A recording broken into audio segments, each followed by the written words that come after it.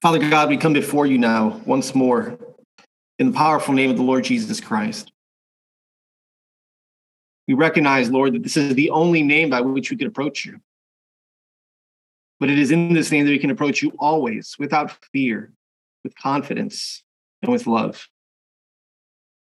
So we come before you now, and as we have come to this point in the worship service where we open the word and you proclaim truth to us, we ask that you would take hold of our hearts here collectively and that you would incline them heavenward, upward to you. We live in a world full of noise, a world full of distraction. So here now, Lord, we ask that you would be gracious, and by the power of your Holy Spirit, you would drown out that noise, drown out the distractions, and allow us to singularly focus here on you, Father, Son, and Holy Spirit. That you would open our eyes, that we would see the excellencies, the glories, the beauty, the majesty of you, God. And as you open our eyes to that glory, that beauty, that excellency, we ask, Lord, that it wouldn't just be here and now, but it would be something that we behold and that would last. And the more glory and beauty we see that you have, the less that those things that the world calls beautiful delight us and dazzle us. We ask that our hearts would be united to fear your name. We live in a culture now where fearing God is viewed as a negative thing. But everybody is so scared of everything. But we know when we rightly fear you, when we rightly reverence you, then we have no need to fear anything in this life. So help us fear your name now through your word. Satisfy us with your steadfast, extravagant grace and love. Lead us into all truth. I ask that my words be pleasing in your sight, God. Holy Spirit, do what only you can do. That is, take hearts that are dead in sin and give them life. Bring them to a saving knowledge of the Lord Jesus Christ. Take slumbering hearts, perhaps within the church, those who have walked with you and have grown tired and begin to slumber. Wake them up. For those of us who are walking with you, strengthen us and encourage us and exhort us to give ourselves even more to you. Holy Spirit, only you can do these things, and so we trust you to do it now in Christ's name. Amen. Well, we are continuing with our series to the Gospel according to Luke. And so if you take your copy of God's Word and turn with me to Luke chapter 1, we are going to look at Luke chapter 1, verses 26 through 38 again. Last week, we looked at those in part because we looked at Mary. And we addressed who is Mary biblically and who Mary is not. And we did so in large portion by looking at the wrong, unbiblical views that the Roman Catholic Church has regarding Mary. So having an understanding of Mary and who she is, now we can look at this amazing message in these verses. And so what we're going to see today is this is the Savior foretold, the birth of Jesus foretold. So I want you to imagine once more being a young woman, somewhere in the ages of 13 to 16, and you're engaged to be married. The angel Gabriel appears. He tells you that you're going to have a son by a virgin birth, and that son will be the Savior of the entire world. That boy you're going to have is no ordinary child, but that he will be truly God. That he'll be truly God and truly man. Such a situation, a scenario seems impossible. It sounds make-believe, it sounds fictional. And in one sense, it really is impossible. But though it seems impossible, it's not fictional.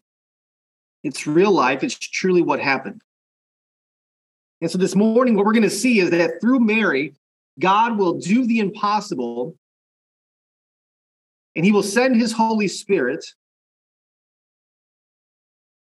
to come upon Mary, that she would conceive a child, and that child would be the Son of God, the Savior of the world. Now, I want to say at the outset that this passage contains a lot of doctrine, a lot of biblical theology. And so the overarching application of passages that are like this is quite simply we are to worship our God. I know oftentimes we want 3 points of application. The application here is going to be just overarchingly worship God. So let me read the passage, and then we'll set the stage and jump in. Luke chapter 1, starting at verse 26. Now in the 6th month, the angel Gabriel was sent from God to a city in Galilee called Nazareth, to a virgin betrothed to a man whose name was Joseph, of the house of David, and the virgin's name was Mary. And coming in, he said to her, "Greetings, favored one, the Lord is with you." She was very perplexed at this statement and was pondering what kind of greeting this was. And the angel said to her, "Do not be afraid, Mary, for you have found favor with God. And behold, you will conceive in your womb and bear a son, and you shall name him Jesus. He will be great and will be called the Son of the Most High. And the Lord God will give him the throne of his father David, and he will reign over the house of Jacob forever, and there will be no end of his kingdom." But Mary said to the angel, "How will this be, since I'm a virgin?" The angel answered and said to her, "The Holy Spirit will come upon you, and the power of the Most High will overshadow you. And for that reason, the Holy Child shall be called the Son of God. And behold, your relative Elizabeth has also conceived a son in her old age. And this is the 6th month for her who is called barren. For nothing will be impossible with God." And Mary said, "Behold, the slave of the Lord, may it be done to me according to your word." And the angel departed from her. So let's set the stage a little bit now by way of review. Prior to the angel Gabriel appearing to Mary, we saw that the angel Gabriel had appeared to the priest as Zechariah. And Zechariah was told that he and his wife, even though they were old and beyond the age of being able to naturally have children, that they would have a son. And that son was to be called John, who we come to know as John the Baptist. And this was miraculous because a woman of Elizabeth's age does not have children. However, Zechariah doesn't believe what the angel Gabriel says. As a result, he is struck mute until the child is born. Then last week, the angel Gabriel we saw appeared to Mary, and we're seeing this morning. And again, he delivers a mission. And so this teen girl, this small town girl who lives in the small town of Nazareth, is completely contrasted to Zechariah. Zechariah is a priest. Mary is an uneducated peasant girl. Zechariah is in Jerusalem. Mary's in Nazareth. Zechariah is in the temple. Mary is in her home.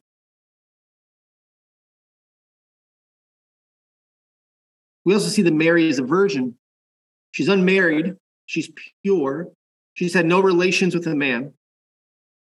And a little bit later, we'll see how important that is. Joseph is the man she's engaged to. He is a good man. Joseph is a righteous man. In Matthew chapter 1, verse 19, we would see there this similar scenario, but we see it from Joseph's perspective. And the angel appears to Joseph and says, "Hey, what Mary is telling you is true. Do not divorce her." But we're told there that Joseph was a righteous man. It was considering divorcing Mary in secrecy because he didn't want to shame her. So she's engaged to a good, godly man. And as we see here, Joseph, it says in verse 27, was of the house of David. His family line comes from that kingly line, and that's an important detail that we'll explore in a little bit as well. Those are the people involved in this text, and all of this is happening 6 months into Elizabeth's pregnancy. So having that background there, that's kind of within verses 26 and 27. Let's go to our first point. And our first point this morning is the message, which is verses 28 through 33. And coming in, he said to her, "Greetings, favored one. The Lord is with you." Mary's at home. She didn't hear a knock at the door. The doorbell didn't ring. Maybe she's in her room. We don't know what she's doing, but then the angel Gabriel appears. The unexpected happens. There is nothing in Mary's young life that would have prepared her for this moment. Standing face to face with a being so glorious that we would be tempted to worship. She can't process what's happening. And as she is taking it all in and trying to figure out what's happening, Gabriel begins speaking and he says, "Greetings, favored one." Now, favored one, those two words, it means for God to be shown grace, to be blessed. We saw last week in detail that this is not meaning that somehow Mary intrinsically within herself had some kind of grace, some kind of virtue that made her better than the other women, that made her favored by God. When the angel Gabriel says, "Greeting, favored one," what he's saying is, greetings, you who God is choosing to show grace to. Favored one means that Mary is a recipient of the grace of God, not a source of grace. Again, people sometimes trip over the doctrine of election, but we see it all throughout. Election isn't always just talking about salvation. Mary did nothing to merit this great privilege, but she has been sovereignly chosen by God to carry in her womb the Son of God. She has been elected for this, simply because God delighted to show his grace toward her. Greetings, favored one, meaning that she's a recipient of God's grace, also reminds us and teaches us here that Mary isn't sinless. Mary isn't, as the Roman Catholic Church would say, free from the stain of sin from her birth. Every single person since Adam has been born to sin nature. Romans 3:23 tells us, "For all have sinned and fall short of the glory of God." In weeks coming, we'll see that Mary herself confesses as much in Luke chapter 1, verse 47, "And my spirit has rejoiced in God, my Savior." So favored one here is not saying Mary's sinless. Favored one here is not saying there's something meritorious in her. Favored one means greetings, one who God has chosen by his own free desire to show grace to. Angel goes on, "The Lord is with you." So this amazing truth of being favored by God, being shown God's grace, is followed up with an equally amazing statement and promise. Yahweh, God, is with you. Not only is he with you now, but he will continue to be with her. In all that will follow, this greeting matters because Mary is about to receive a very shocking message. And she will then begin to live a very difficult life. And so this greeting by Gabriel is loaded with words of comfort, with encouragement. It's supposed to give her security. It's supposed to give her strength for what's coming. Mary, God has chosen you. He's given you grace, and he will always be with you.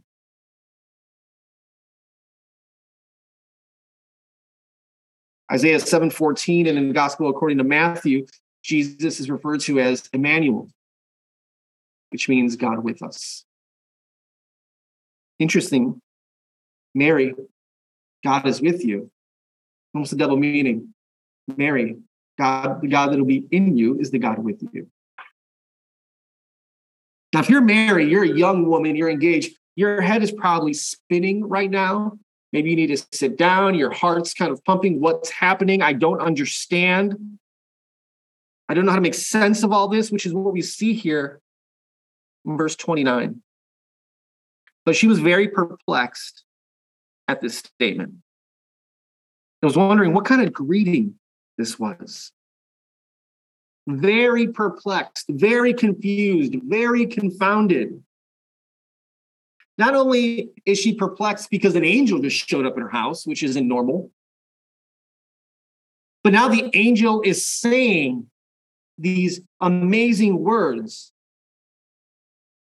to a mere peasant girl.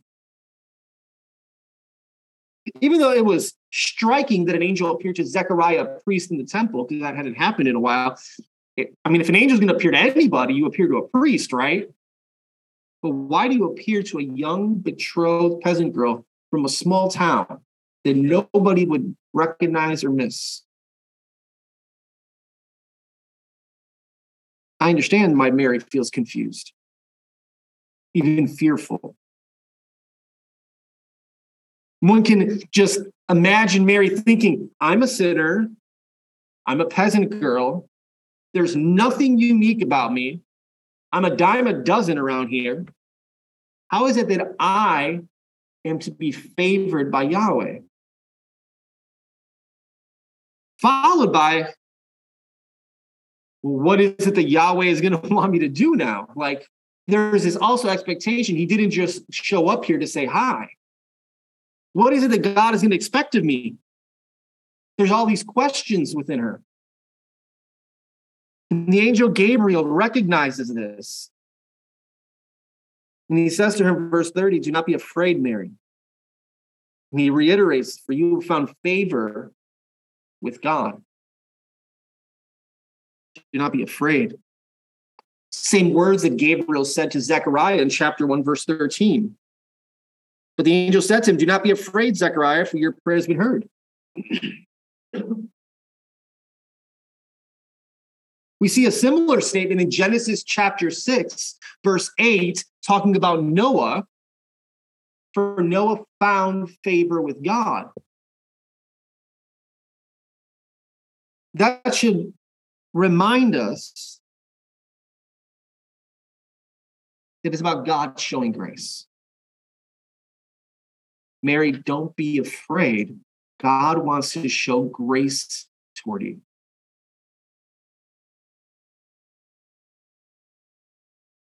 Now, when we talk about grace, we speak about it very favorably, as we should. The grace of God in our lives is an amazing thing. God has shown us saving grace. God shows us sustaining grace, sanctifying grace. But if we're honest and we think about it for a moment, grace, as amazing as it is, can also be a very perplexing thing in our lives, a very confusing thing in our lives. Because grace, God's grace, does not always come with a pretty ribbon. Sometimes grace comes in very unexpected forms, which Mary is finding out here. For example, you don't get the job that you're so qualified for. You're beyond qualified. You killed the interview. You're ready. You get the phone call, sorry, you moved somebody else. But a year later, that company closes down. That was God's grace in your life. It's kind of perplexing in the moment when the grace was happening. Or you go to the doctor for a regular routine checkup. Doctor says, hold on, I think I see something there. And you find out you have cancer. But they caught it in time. Now you have to go through treatments and stuff. That was grace. God didn't need to bring that to the attention of the doctor in his common grace, but he did. It's an unexpected form of grace.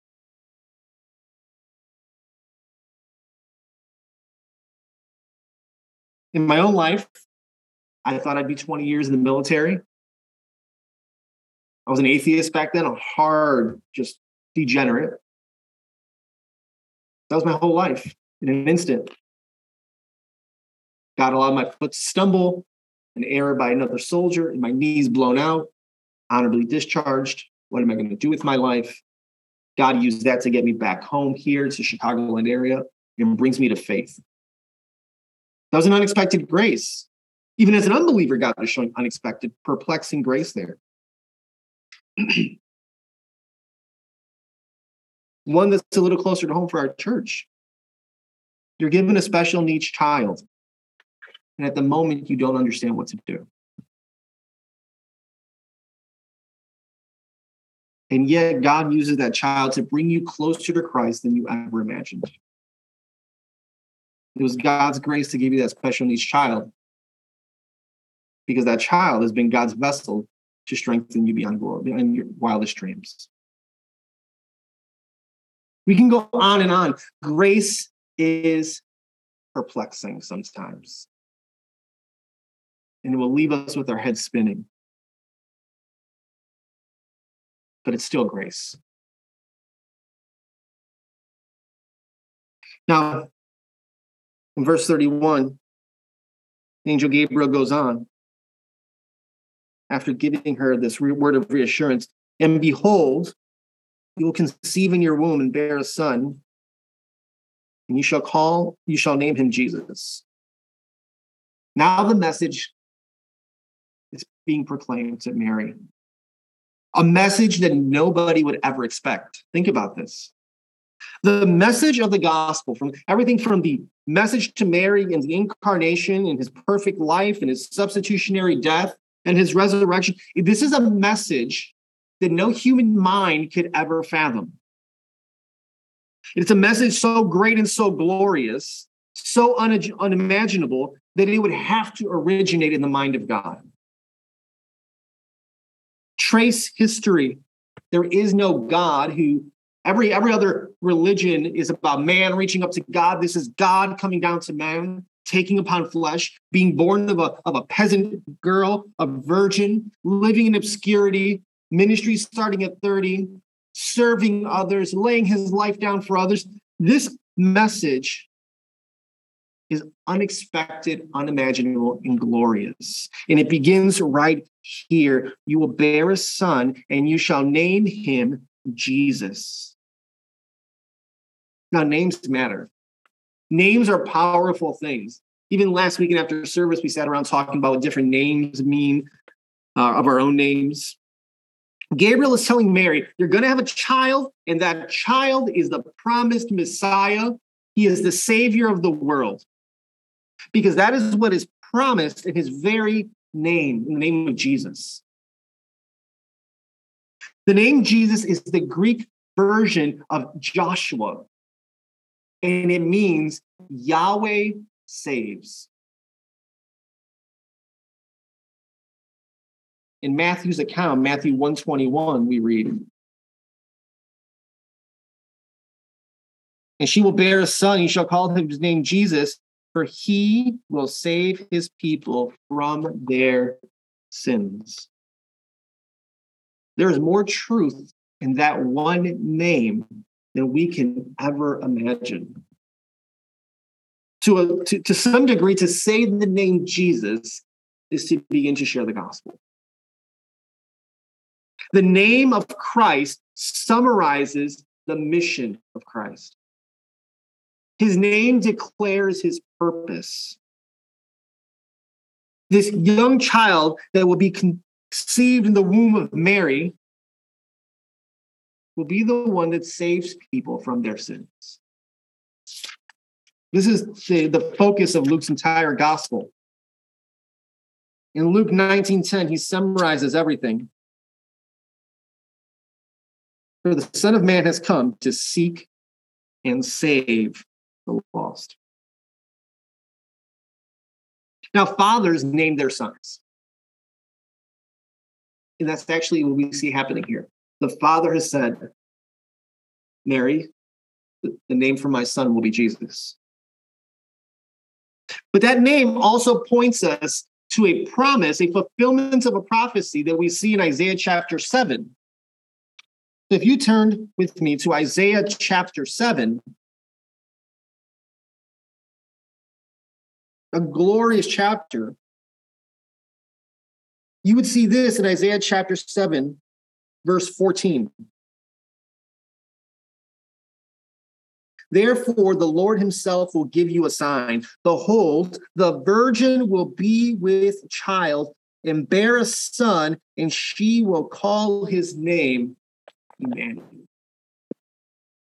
hundreds of years before this moment with Mary, the prophet Isaiah is given those words, and it's recorded. And here and now, as Gabriel sits with Mary, the fulfillment of those words is happening. We could even go further back to the very beginning, Genesis chapter 3, verse 15, the first echoes of the gospel. And I will put enmity between you and the woman, and between your seed and her seed. It's interesting, her seed. Seed is usually designated to the father, but here it's spoken of the woman, her seed. You see, all of the scriptures point to Christ. All of them. The Old Testament, we see types and shadows. In a sense, it's Christ concealed. Christ, the Gospels is Christ revealed. Acts is Christ proclaimed. The epistles is Christ explained. Revelation is Christ glorified. It's all pointing back to him, and the angel tells her, his name's Jesus. He's the Savior of the world. That's a heavy message for a young woman to be hearing. But Gabriel's not done. He's going to make her head spin even more here. He goes on in verses 31 through 33. Let's pick up 32 since we just read 31. He will be great and will be called Son of the Most High, and the Lord will give him the throne of his father David. And he will reign over the house of Jacob forever, and there will be no end of his kingdom. Now he begins to unpack the person and purpose. He will be great, Gabriel says. Jesus will be great because of who he is, first and foremost, and because of what he does. There's a great, I guess you can say, contrast perhaps between John the Baptist, who was just foretold, and Jesus being foretold here. There's differences and yes, common ground. Look at it. Look at it, Luke 1:15. Talking to John the Baptist, for he will be great in the sight of the Lord. And then if you go to verse 76 in chapter 1, talking to John, and you, child, will be called the prophet of the Most High. So John is great in God's sight. He's great as a prophet, but Jesus is said here, he will be great and will be called Son of the Most High. Jesus isn't viewed as great. Jesus is great. John's a prophet, but Jesus is a son. Jesus is greater than John the Baptist, which is why John the Baptist says, I'm not worthy to untie his sandals, that he's there to kind of lay the groundwork. He's the forerunner to the Messiah. Sure, I want you to think about that. He will be great. Do you consider Jesus Christ as great? You believe in him, sure. But do you think he's great? Does your thought process as you think of Christ, do you see him as the great one? Those of us who like sports, we're always talking about who's the greatest, who's the GOAT. LeBron or Jordan? Everybody knows Jordan. Not up for debate. Right. Who is it? Is Brady the greatest quarterback ever? We have these conversations all the time. We spend more time talking about the greatness of men than the greatness of Christ. Yeah. There is nothing in all of creation greater and more glorious than the Lord Jesus Christ. And if you don't believe that, then either you need to get the crusties out of your spiritual eyes or you're blind. Because you're not seeing reality. There is nothing and no one greater than Christ. Listen, we went through Colossians a few months back. So I want you to turn with me to Colossians chapter 1. because I want you to see the words. Colossians chapter 1, verses 15 through 20. This is the one that Gabriel is saying he will be great because of who he is and what he does. Colossians 1, verse 15. Who is the image of the invisible God, the firstborn of all creation. For in him all things were created, both in the heavens and on earth, visible and invisible, whether thrones or dominions or rulers or authorities. All things have been created through him and for him. And he is before all things. And in him all things hold together. And he is the head of the body, the church, who is the beginning, the firstborn from the dead, so that he himself will come to have first place in everything. For in him all the fullness of God was pleased to dwell, and through him to reconcile all things to himself, having made peace through the blood of his cross, through him, whether things on earth or things in heaven.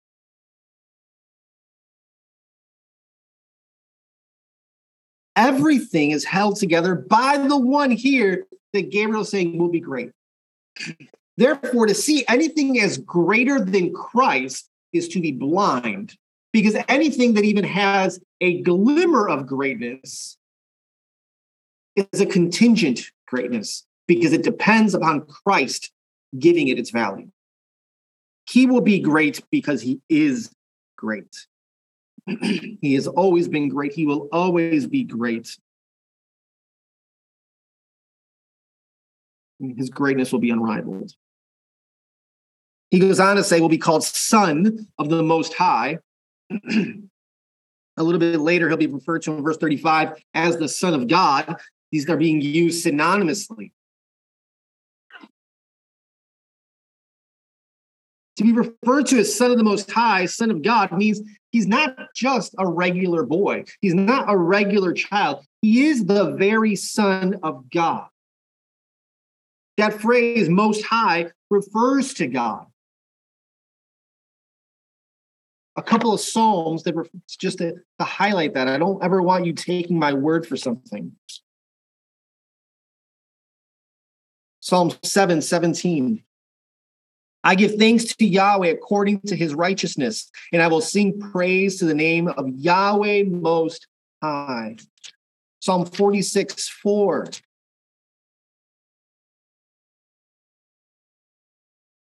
There is a river whose streams make glad the city of God, the dwelling places of the Most High. Psalm 47:2, for Yahweh Most High is fearsome, a great king over all the earth. In Psalm 57:2, I will call to God Most High, to God who accomplishes all things for me. He is the Son of the one true God. And if Jesus is the Son of the one true God, that means he is co-equal with God, and therefore this child will also be truly God, not simply truly man. Mary, you're giving birth to the God-man. This is why church history has often referred to Mary as the Theotokos, the mother of God, because in her womb will grow the one who has two natures, truly man, truly God. And he is truly God. Some people like to push back and say that Jesus was a prophet or a great teacher or an angel. No, Jesus is God. Listen to John chapter 10, verse 30. I and the Father are one. That's Jesus's words. There's no ambiguity there. The Apostle Paul says in Philippians chapter 2, verses 6 through 9, and on this translation, I think that the Christian Standard Bible actually renders this passage better.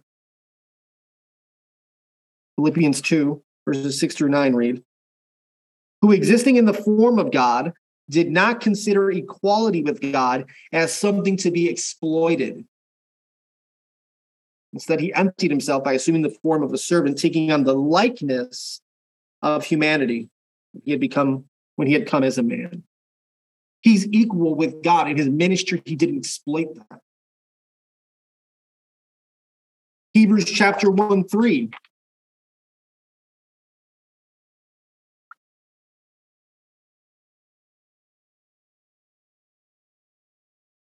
Speaking of Jesus, says, who is the radiance of his glory, the exact representation of his nature, and upholds all things by the word of his power. Jesus is God, church. Jesus is man.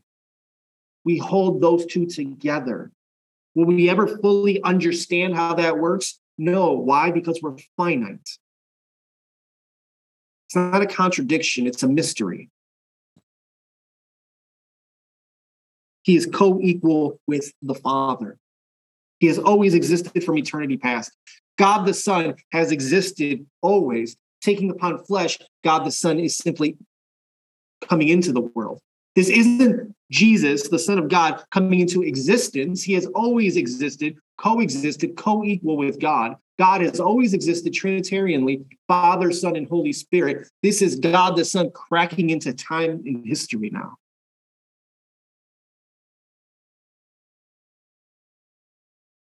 He goes on to say, and the Lord God will give him the throne of his father David.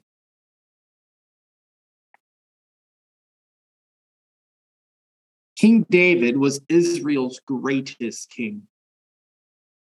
And God gave King David an extremely powerful promise.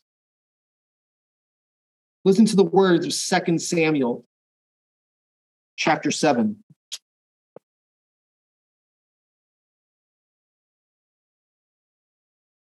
2 Samuel 7, verses 12 and 13. Yahweh's covenant with David. When your days are fulfilled and you lie down with your fathers, I will raise up one of your seed after you, who will come forth from your own body, and I will establish his kingdom. He shall build a house for my name, and I will establish the throne of his kingdom forever. This is immediately fulfilled in Solomon, but it has messianic implications because it points to the coming of Christ. Verse 16, a couple verses later, and your house and your kingdom shall endure before me forever. Your throne shall be established forever. He's promising David, one will come from your family line, from your tree, who will sit on the throne as King of glory forever and ever and ever. Psalm 89, verses 35 through 37.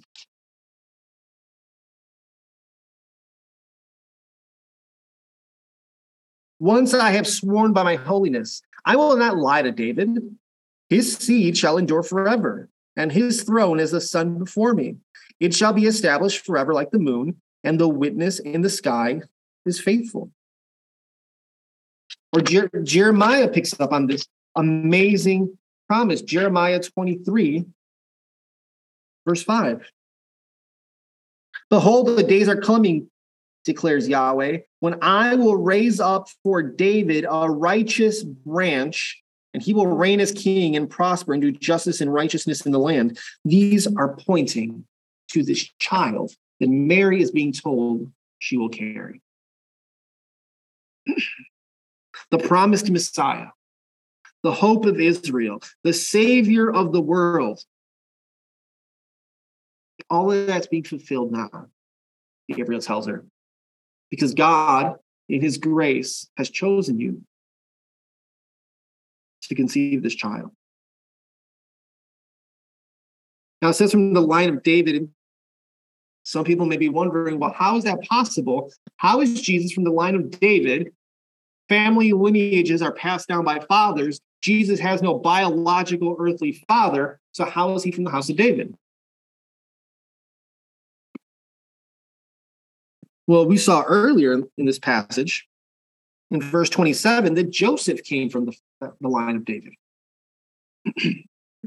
So while Joseph was not biologically the father of Jesus, he is adoptively his father. And according to Jewish law and the way that was all set up, an adopted son would have legal right and inheritance to that family line. So Jesus is truly from the line of David. We'll see in Luke 3, Mary also has ties to the line of David. But here we see that right, that inheritance is truly his. Verse in Jesus' genealogy in chapter 3, we see right here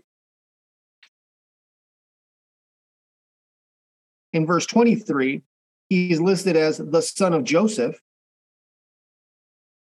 But then in verse 31, who else is listed there? David. Sorry, verse 31, the son of David, the son of Jesse. Jesus is within the promised line of David.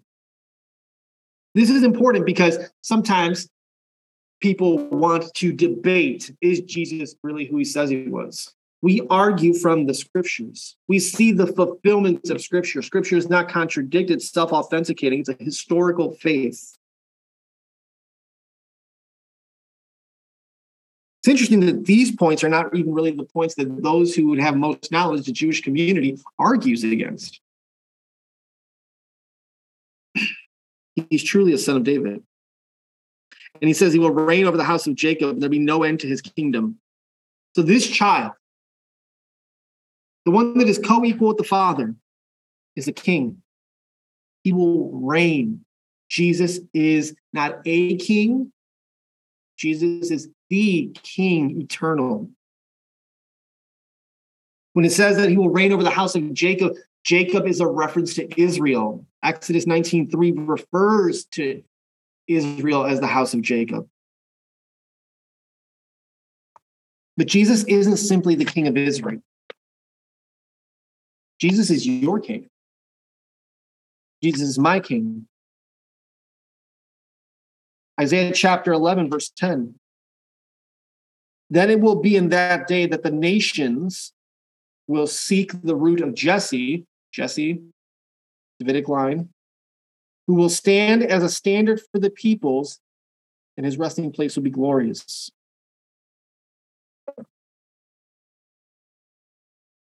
You don't make Jesus king. We don't vote Jesus to be king. Unbelievers would say, well, Jesus isn't my king. No, he's king. You're in rebellion to him. There is no end to his kingdom. Jesus is ruling and reigning now. He is seated at the right hand of the Father in power.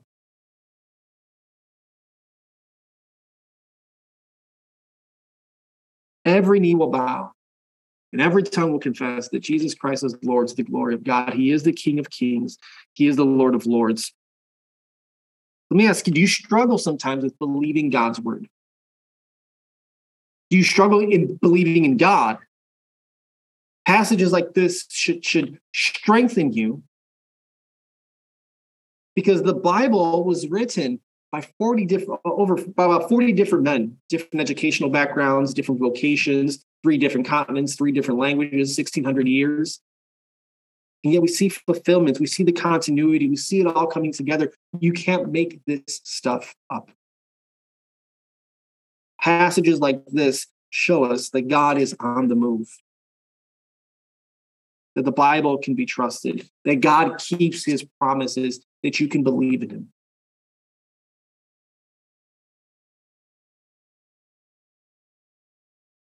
Mary asks a question here in verse 34. How will this be since I'm a virgin? It's a stumbling block. I wonder, do you really believe that God supernaturally created a child in the womb of Mary? Do you really believe that Jesus was born of a virgin? More and more, this is being denied by pastors, by professors, by scholars, by the everyday believer. They say things, well, virgin just means young woman. It would have been unheard of for a young woman back then in that situation to have been impure. It's not used that way in literature. Mary is truly a virgin. She has known no man. Do you believe the Spirit of God brought the child upon her? Now, Mary asking that question, she's not asking it in unbelief. Zechariah was in unbelief. Mary's is not in unbelief. Rather, Mary understands the immediate nature of it here. Wait a minute. How is this going to happen right now? Because the law of God says that I cannot lie with another man. I have known no man. You're saying, how is this to take place, Gabriel? There are not natural means that this can happen. She's not asking, can God really do this? She's asking, how is it that God will do this?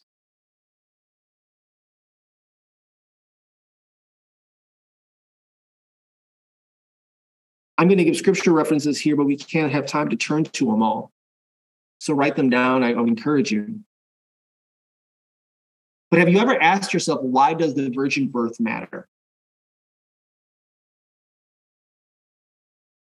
Here are a few reasons why. One, it fulfills the Old Testament. Isaiah 7:14. The virgin birth matters because it also shows that Jesus will be truly man and truly God.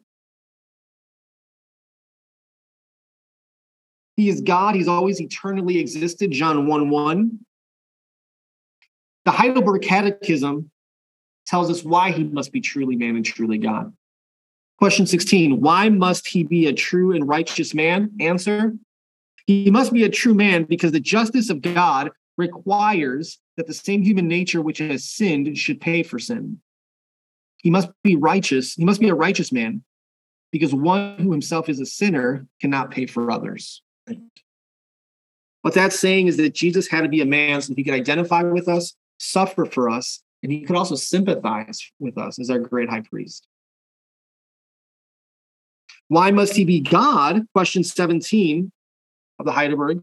Why must he also be true God? Answer, so that by the power of his divinity, he might bear the weight of God's anger in his humanity and earn for us and restore to us righteousness and life. Unquote. So he has to be fully God because only God could truly take the full wrath of God against sin. No mere man could withstand the wrath of God poured upon him. The virgin birth matters because it fulfills scripture. It matters because it shows us that Jesus is truly man and truly God. But the virgin birth matters also here because it shows us that Jesus did not have a sin nature that was passed down from Adam. And this is critically important. I would write Hebrews 7:26 there as a reference. When Adam and Eve sinned against God, they were given, the sin entered into them, and everybody after Adam inherited a sin nature. Everybody is born wicked and depraved. That cute little baby's got enough wickedness in it to make Hitler look like a choir boy if it isn't for the grace of God upon their life. But Romans 5:12 tells us that sin entered in through one man, Adam. So Jesus, not having a biological earthly father, did not have the sin of Adam passed down to him. He was fully human through Mary, but he did not inherit original sin through Adam. It's extremely important. It isn't that Jesus had his nature was kind of neutral. What are you going to do? And he just was holding on there. He just, he really got 10 out of 10 on the quiz. It wasn't that he did enough good to kind of cancel out a sin nature. Jesus came into the world without a sin nature. All of us come into the world with a sin nature. Therefore, as Peter 1:19 tells us, Jesus truly could be the spotless Lamb of God. So how do we respond to all that? Through worship. We hold all that to be true. None of us can explain it fully and perfectly. This isn't a preaching cop-out because I couldn't think of it ever. It truly is worship. We worship.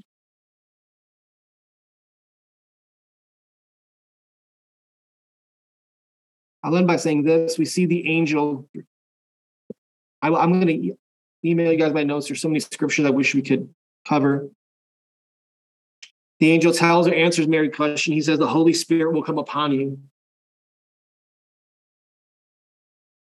He tells her the Holy Spirit is going to be the one, Mary, that will bring life into your womb. In Genesis 1:2, we hear about the Spirit of God hovering above the waters, right? The Holy Spirit is often the life-giving agent. In John chapter 3, verses 5-8, we see how spiritual life is given by the Holy Spirit as well. The Spirit of God gives natural and spiritual life. And it is the Spirit of God that will come upon Mary so that she will give birth to the Son of God. Some people want details. How does that work? Somebody long ago said, where God is silent, man must be careful to not speculate. We don't know how God did it, but we know that God who can speak creation into existence can easily speak to the womb of Mary, so the Son of God could be born. Again, we worship. Mary, the Spirit of God will come upon you. The power of the Most High will overshadow you. Again, referring more to the Holy Spirit. Overshadow in Exodus 40, verses 34 and 35 is used talking about the Holy of Holies. There's a sense here in which the womb of Mary becomes a holy place. The resting place of the Lord right now.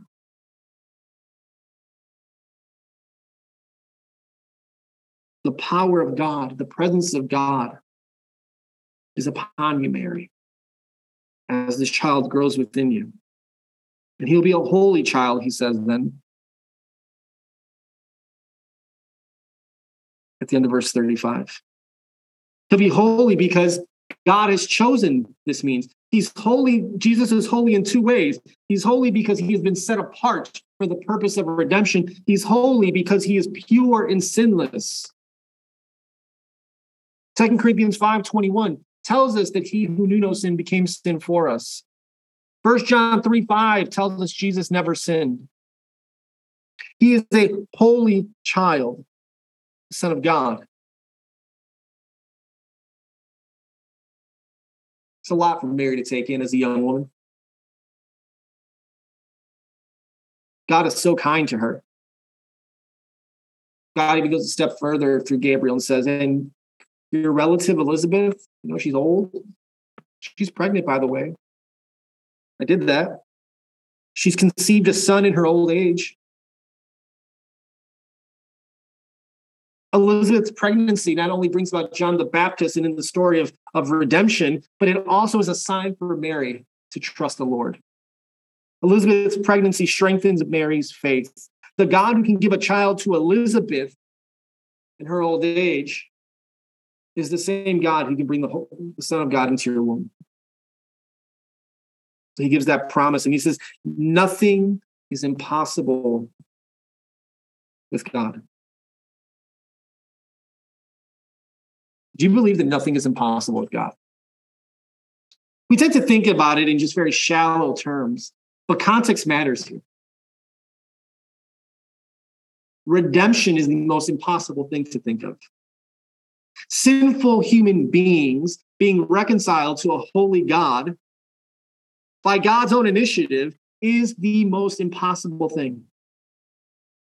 You can spend your entire life trying and striving, but it will be impossible for you to be reconciled to God on your own. But with God, nothing is impossible. God does the impossible. God takes upon human flesh and begins redemption, reconciliation. The God who can do that can do anything. The God who can do that can restore broken marriages, can restore broken identities, can give purpose and direction in life, can bring comfort in the darkest of moments. Nothing is impossible with God. That's why Mary's response is what it is. Slave of the Lord, may it be done to me according to your word. Mary takes all of this in. She gets it. Mary's response is, okay, Holy Spirit, do with me what you please. That's the proper response. The child that was born is the man who will die. Mary later on will be told that there'll be great pain brought to her because of the child.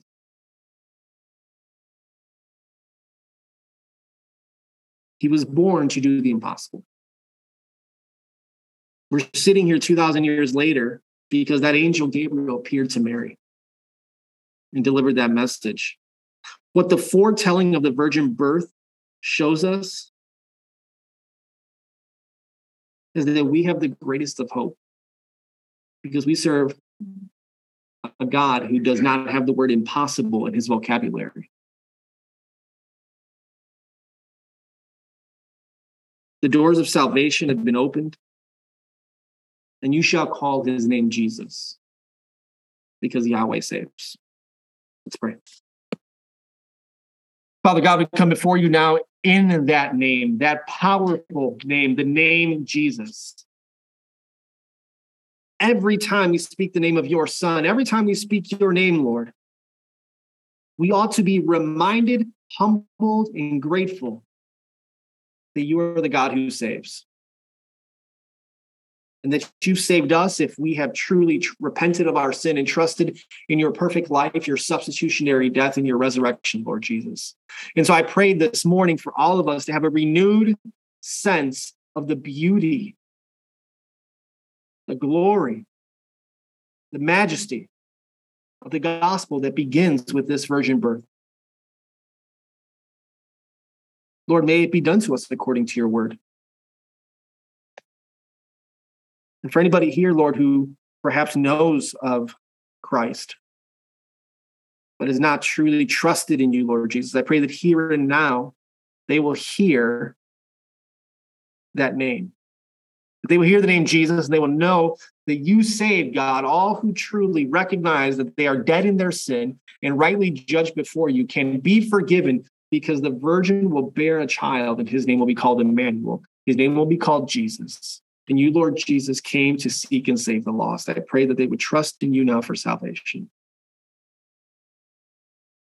Lord, this week, may our understanding and application of this passage simply be to worship you in the splendor of your glory.